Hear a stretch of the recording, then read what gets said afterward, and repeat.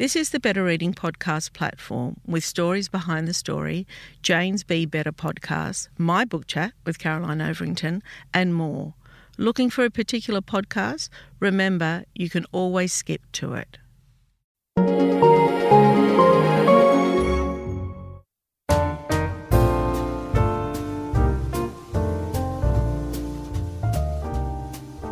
Welcome to the Better Reading Podcast, Stories Behind the Story, brought to you by Belinda Audio.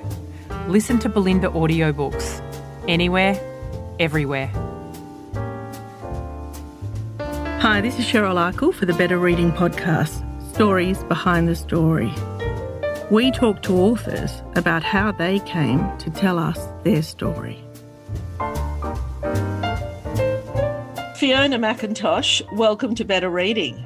Oh, it's great to be back again, Cheryl. Thank you for having me on the podcast. Albeit remotely, which is our new world. So Fiona's in South Australia. Are you in Adelaide? No, I'm in the Clare Valley, which is where we've got a farm up here and I do a lot of my writing, and we live up here most of the time now since the boys have grown up, and it's quiet and there's a lot of acres and, it's good for a writer. It's conducive to writing. Yeah. Fantastic. We'll talk about that as we start chatting.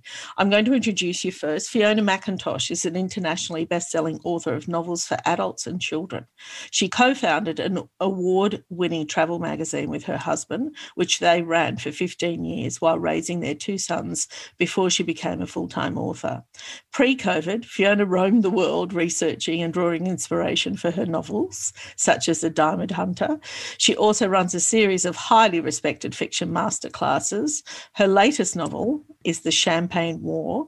It's a heart-stopping adventure about the true power of love and hope to light the way during a war. So let's start chatting. Firstly, tell me a little bit about the book and how you came to write it. The book itself is, as always, my books seem to rely on a bit of serendipity because I never plan for my stories. I put myself in the way of a story. That's what I'm always after. And my editor was, like you, her favourite beverage is a champagne. And she said to me, oh, gosh, one day write me a champagne story. And we were in France and doing I was working on another book, but we did a day trip into the Champagne region. And at Reims Cathedral, there was this amazing exhibition gallery of photographs from World War I. And I was astonished by it. They were all very moving, very poignant photographs. And I said to my husband at the time, in that moment, I said, there's a story here. There's definitely a story here. So I let that percolate. I knew it was in the back of my mind and I got on with the story that I was working on. It must have been The Pearl Thief. I think I said earlier to somebody it was The Perfumer's Secret, but it wasn't. It had to have been The Pearl Thief, something more recent. Anyway, when Ali made this comment about I'd love to have a champagne story, it was sort of like the perfect storm coming together. And so we headed off on a separate trip just about whatever this story was going to be. And this always rattles my husband because we're going blind now. There's no story. He knows I've got nothing up my sleeve. I'm just arriving into this place and I'm trying to put myself in the way. And I said, let's just walk down the Avenue de Champagne. So anyone who's been to Epernay in this beautiful region of northeastern France will know that there's this iconic street, wide boulevard, and all the major champagne houses that you care to mention have massive properties here as their sort of cellar door and show-off property where all the tourists come. Anyway, we kept walking past and Ian kept saying, is anything happening yet? And I said, look, just be quiet. The juice is going. Yes, because he's always getting worried. I mean, these sort of trips are not cheap to do. And if there's nothing on the end of it, it's sort of soul destroying. So I'm walking. And I was arrested by this really beautiful little house that looked like a French country manor house. It didn't look like the others. They were all ostentatious and rather grand, whereas this was restrained and very beautiful. And obviously, the architect had real taste. And I said to Ian, if I was going to live in any house along this street, this is the one I'd love. And there was this group of tradies just next to us, and they were obviously preparing to do some work on the house. And we were just muttering to ourselves and started taking some pictures for no other reason than it was pretty. And this woman was amongst them, and she was dressed like them. She was in jeans, and she was paint flecked, and she had dust in her hair. And I thought she was one of them. And she came up to us and said, "Can I help you?" And we said, "Oh, no, we're just from Australia. Sorry, are we interrupting?" She said, No, by all means, take your photographs. Tell me about yourselves. And she was intrigued that we were Australian and who are you and what are you doing?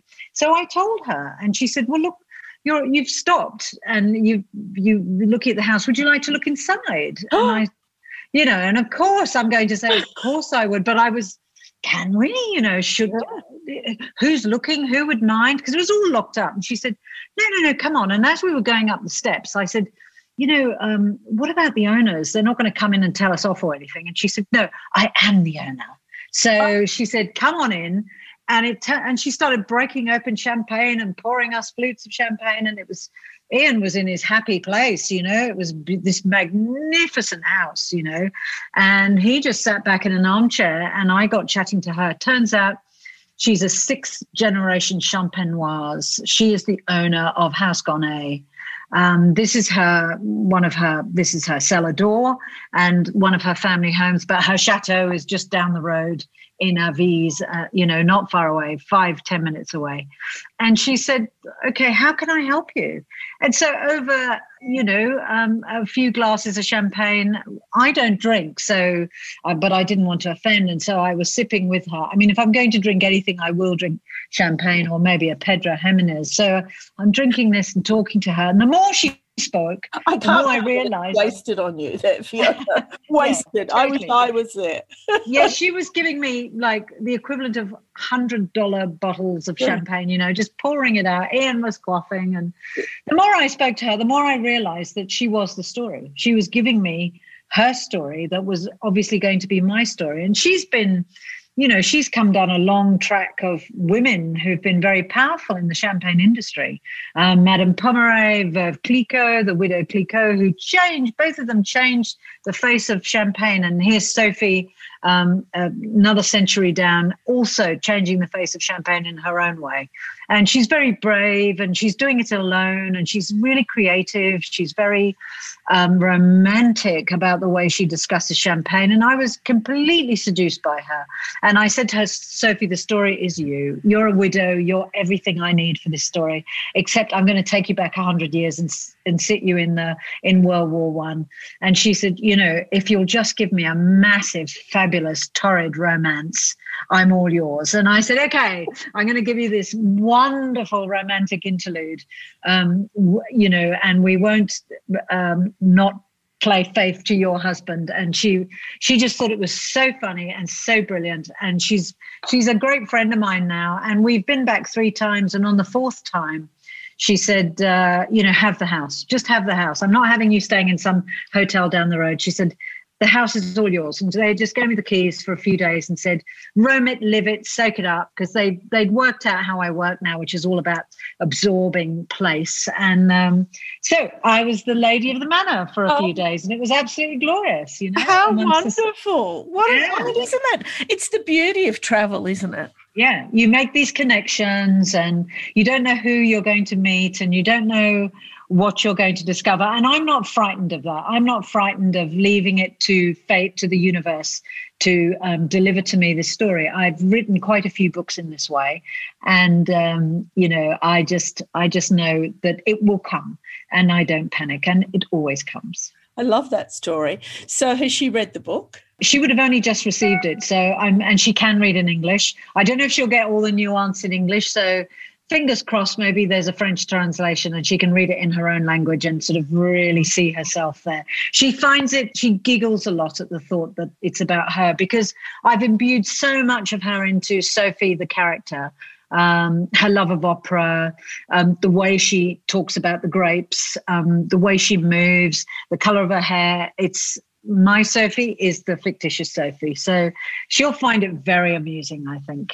Does she, do your books often get translated? I mean, they do, don't they? They do. Yeah. They go into all sorts of languages, whether, it's whether the French want to read about the French, a French story. Yeah. And if they do, I hope so, then it will find a French publisher. There are loads of really good French publishers, but it will almost certainly be translated into German and Russian and Czech and, hopefully Italian and Spanish. I mean, at the moment, the world's in all sorts of disarray, but they need as many books as they can get right now. I mean, books are saving lives, I'm sure of it. They're keeping people sane through incredibly difficult times. So, they're on the hunt for as many stories as they can get. So I hope so. I hope she'll read it in her own language. It would be brilliant. And do you speak French? Look, I can understand a lot of French. So when Sophie can't find the right word and she says it in French, I know what she's saying. And she can have a very low-end conversation with me, or she can have a more sophisticated conversation with someone else, and I can eavesdrop that conversation and sort of get the gist of what she's saying. But ask me to respond in French and I just freeze. It's the same. It's the age-old problem that unless you try, and people love it when you try and speak in their language, it's just the tension of not being able to get the right verb, or, are you saying, your mother looks like a horse instead of how lovely is your champagne kind of thing, Hey, so tell me, do you think then, I mean, because you are so thorough in your research, what happens now with COVID? What are you writing next? Well, I'm clipped. My wings are clipped. Very luckily, we were in Britain and Germany earlier this year before the gates closed on the world. So I was there in late February and I was researching the 2020. That was close, wasn't it? Yeah, even early March. So I was researching the 2021 story, which is called The Spy's Wife. And it's an interwar years story set in Britain and Germany. And we were able to do both Britain and Germany and see Munich and Nuremberg and Berlin, all the places I needed to get to, albeit perhaps not in quite the drilled down way. It was more my second pass, if you please, because I'd already done a first pass. But then the doors closed on the world. We skidded in and they closed the doors behind us in Australia. And of course, I can't get back out now. And there's really no likelihood of getting back out until even if we're very lucky this time next year. And anyway, who wants to go into Europe right now? Well, we can complain all we like, but we'd be stupid if we tried to go into Europe right now, or, even if we were allowed. So I think all bets are off there. I'm fortunate. I think I've got enough to write the 2021 novel, but my problem is 2022. And I had the most scratch my face off exciting story for 2022. I'm really excited about this story, but I can't do it. I have to get to some far-flung places to do it. And so I'm putting that on hold, and I've decided not to stress about it or worry about it. We have marvelous stories here in Australia. And though my creed has always been, I won't write an Australian story, I think it's time to have a go at my very own iconic Australian tale.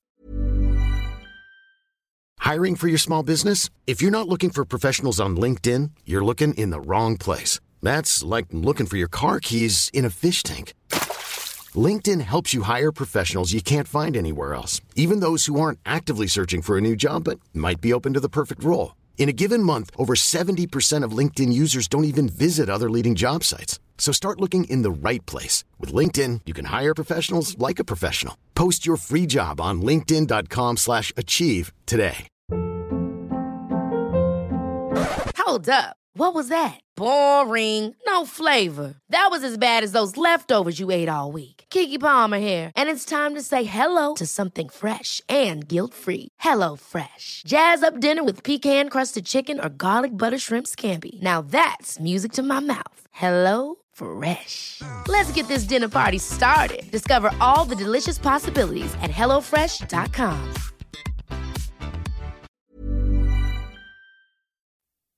So the circumstance that we're in might be the Australian story that comes out. Yeah. It's pushed me into, well, when I made this decision, it was back in sort of April, May, and everywhere was locked down. We couldn't get to Victoria. We couldn't get into New South Wales. I couldn't go to Tasmania, which was my first thought. I thought, right, head to Tassie. You know Tassie so well. But we couldn't get there. So really I had to get sensible about it and think I've got to do a South Australian based story. That's the only way forward, because it's the only place I can get to easily and keep going back to with ease, because we just don't know when borders may close down again.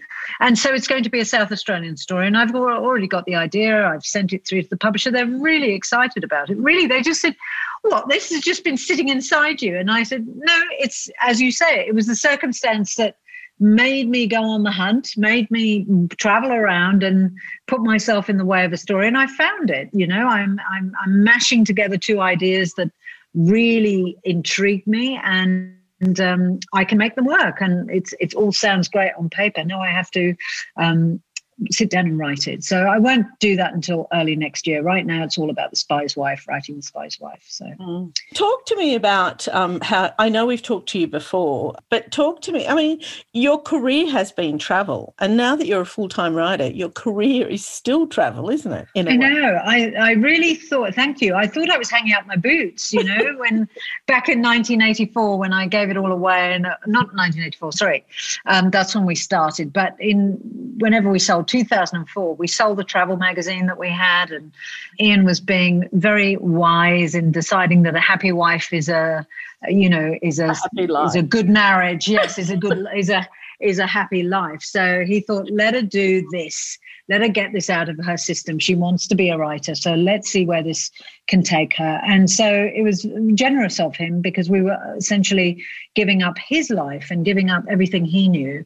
And we sold up, and I gave it a go. So, and I thought, well, that's the end of travel, you know. And while these days I have to pay for my travel, so I don't travel in quite the same class or a style that I was used to as a travel writer and a travel publisher, I'm traveling more than ever. And it's all about books, and it's more, it's actually more adventurous, because the travel you do as when you're a publisher is people want to basically find out more about the same places all the time. So you're constantly updating on Paris and London and New York and, you know, the Greek islands and India, and you're sort of going to the same places and finding new experiences and new products for people to sample or try. But with the books, I'm always looking for somewhere different. Like I might go back to Paris, but it will be bolted together with, you know, the Luberon, or it might be bolted together with somewhere else. And so I'm being a lot more adventurous in my travel for the books. So it's a different sort of travel, and certainly a different mindset. It is. I was just, you know, I mean, I love travel myself, as you know, and I do a lot of traveling. And I too feel that someone's just clipped my wings. However, I mean, obviously I don't write. But what is the appeal, do you think, of say, people like you and I, who, because I've got a sister who hates traveling. You know, she doesn't want to go anywhere. She's perfectly happy here in Sydney. And the idea of going anywhere just, you know, makes her feel very uncomfortable. But for me, and people often ask me, and I'd be curious to see, I know that you're researching the books and coming up with the story, but there is more to it, isn't there? Tell me what it is. For me, it is the shock of the new all the time. I think for me, if I strip away the work that I've got to do, so I'm on a mission to actually find a story, so I have to be very professional and focused about it. More than anything, it's the curiosity of how other people live and have lived. So I like going into Europe. I'm not as interested in, say, America as I am with Europe. I love the history of Europe. And so that draws me in every time. And it's also the enrichment. I always, with every trip, I feel newly educated by who I've met, who I've talked to, what I've seen, what I've experienced. So you become you have more layers to yourself through travel, because if you just stay still, you've only got those same influences around you all the time. But if you travel, if you're a really well-traveled person, you're perhaps going to have a more liberal view of the world. You're certainly going to be, I would imagine, more tolerant. And I think you're enriched through those experiences. It's the same as readers, isn't it? And for me, what I do for them, I hope, is I armchair travel them, and I enrich their lives through my storytelling, not necessarily because it's brilliant storytelling. I'm not putting tickets on myself, but I hope that with every book, I tackle a topic that they may know a little about, but they don't know lots about. And I can actually, through storytelling and whilst entertaining them, I can actually give them a little bit more than they knew than before they started the book about a particular topic and a time in history, and a bit of a social documentary about how people lived in that time. So if they're not people, so your sister who maybe chooses not to travel, and I understand why. Travel today is more difficult than it's ever been, and with COVID, it's going to become really burdensome, I imagine. We're going to be asked to arrive for a flight maybe 3 or 4 hours before instead of just 2 hours, or, it's just going to be exasperating to travel. But at the other end, I'm sure we're going to feel it's all worth it, what we see. It's always worth it, isn't it? Yeah. I find it's always worth it. So I want to go back to this because I heard you tell this anecdote many years ago about setting up your travel magazine business, and I love the story. So I want you to tell me. I think the story says a lot about who you are and says a lot about who you are as a writer. So tell me that story. I know which one you're referring to, Cheryl. We were, firstly, the whole of the travel industry is really Sydney-based. So everything that moves and shakes connected with travel in the good old days, if you go back 20 years, was based in Sydney. Now, there was a little bit happening in Melbourne, but all the head offices of major airlines and major cruise ships and major products and wholesalers was Sydney-based. So along came this tiny little pair of South Australians who thought that they could set up a travel magazine that spoke to the national voice, which is the travel agents of Australia. And we thought we could do that from Adelaide. Well, we were convinced we could. And the Sydney industry thought we were like circus freaks. Well, they laughed at us. They were like, "Where are you from?" And they wouldn't give me their advertising, and I needed the advertising to support the magazine. The only way we were going to be able to put this magazine out was to get lots of advertising dollars in. So I thought about it, and the first thing we did was we set up a fake Sydney address. So we bought a PO box in Sydney, and we suddenly had a North Sydney address, which was just over the bridge. Lovely. People were very excited. And then we had a telephone number, an O2 number, and that made people think, fabulous, we've got a new outlet, for travel. And we had an answering service that immediately connected through to Adelaide. So the minute someone dialed that O2 number, it connected back into Adelaide. And I had told all my staff, when you answer the phone, answer with a different name every time. So people can't stay in touch with who you are. So people would say, and I'd answer the phone sometimes and say, Travel News Australia, Emily here, how can I help? And they'd say, oh, we're looking for Fiona. Oh, look, Fiona might be, I'll just check where she is. Could you hold on, please? And I'd click off and I'd look at a couple of the staff who were laughing, and then I'd go back and I'd say something like, Fiona's on the 4th floor at the moment. Can I get a message to her? And they'd say, no, it's really quite urgent. And I'll say, okay, what I'm going to try and do is connect you to somebody there on the 4th floor and maybe they can see her. So I'd click off like this. And then the person who was sitting next to me might be Paul, who was a real person. And Paul loved doing women's voices. He was really funny. So I'd say, go on, Paul, you pick up. So he'd press the same button. He'd lean over me and press the same button. And he'd say, hello, it's Susan here. Can I help you? And they'd say, can you see Fiona? Apparently she's on the floor. And he'd say, oh, yes, I'm just going to connect you if you just hold on. And he'd connect me and then he'd hand me the phone and I'd press the button and I'd say, Fiona here. And we'd have a tall conversation. And what was happening with this whole ridiculous pantomime that was going on was they were thinking we were a much bigger organisation than we actually were. We were an organisation of 3, and we made it sound like there were at least 25 of us and that we were spread over several floors in North Sydney, when in fact we were in a tiny, tiny bluestone cottage in a suburb of Adelaide. And it worked. The advertising dollars began to flow in, and we had every major airline represented in our pages. And I would make... Did you think back then that you were going to be a writer? No. That wasn't... That's the beginning of storytelling, because you just made all of that up. I know. And I think when this comes up, I think it's true that if I look back on my life, I think I've always been the storyteller around the table. So I'd take a small something that happened today and, over dinner with my parents and my brother, I'd start regaling this story and making it much bigger than it actually was, and hopefully have them in splits of laughter. And that was the point of it. So I think I was a born storyteller, but I didn't know it. I was just honing my skills right through my working life until at 40, I decided, I want to write a book. And it felt like it came out of nowhere. But I think the pathway was always, in its very weird way, bringing me there. And I've been crunching words all my life. So it just came together beautifully. Storyteller who's always written, reports and magazines and all that sort of thing. And it came together.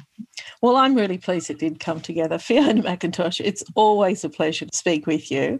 The book is called The Champagne War. Thank you so much for your time. I really need COVID to stop now so you can get on with it. Not me, you. Can I suggest everyone pour themselves a champagne when they're going to read the book? Because I do an explanation of what should happen in your mouth and your mind when you're sipping champagne. So even if they get a good sparkling in Australia, because we're not allowed to call it champagne, sip it and maybe start to experience what Sophie, the character, is explaining to you as the reader. I hope you enjoy it. Thank you, everyone. If you'd like more information about Better Reading, follow us on Facebook or visit betterreading.com.au. This podcast is proudly sponsored by Belinda Audio. Belinda audiobooks are available on CD and MP3 from online booksellers and bookshops everywhere, or you can download from Audible, Google Play or the iBook Store. We've also created our own app called BorrowBox that's available from both the App Store and Google Play.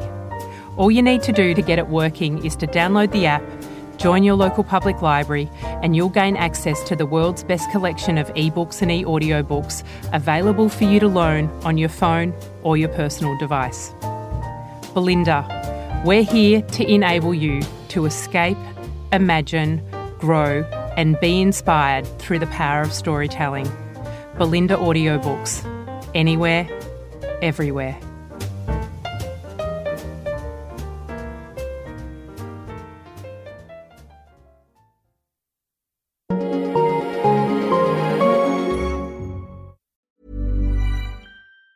Even on a budget, quality is non-negotiable. That's why Quince is the place to score high-end essentials at 50 to 80% less than similar brands. Get your hands on buttery soft cashmere sweaters from just $60, Italian leather jackets, and so much more. And the best part about Quince, they exclusively partner with factories committed to safe, ethical, and responsible manufacturing. Elevate your style without the elevated price tag with Quince. Go to quince.com/upgrade for free shipping and 365-day returns. Ever catch yourself eating the same flavorless dinner 3 days in a row?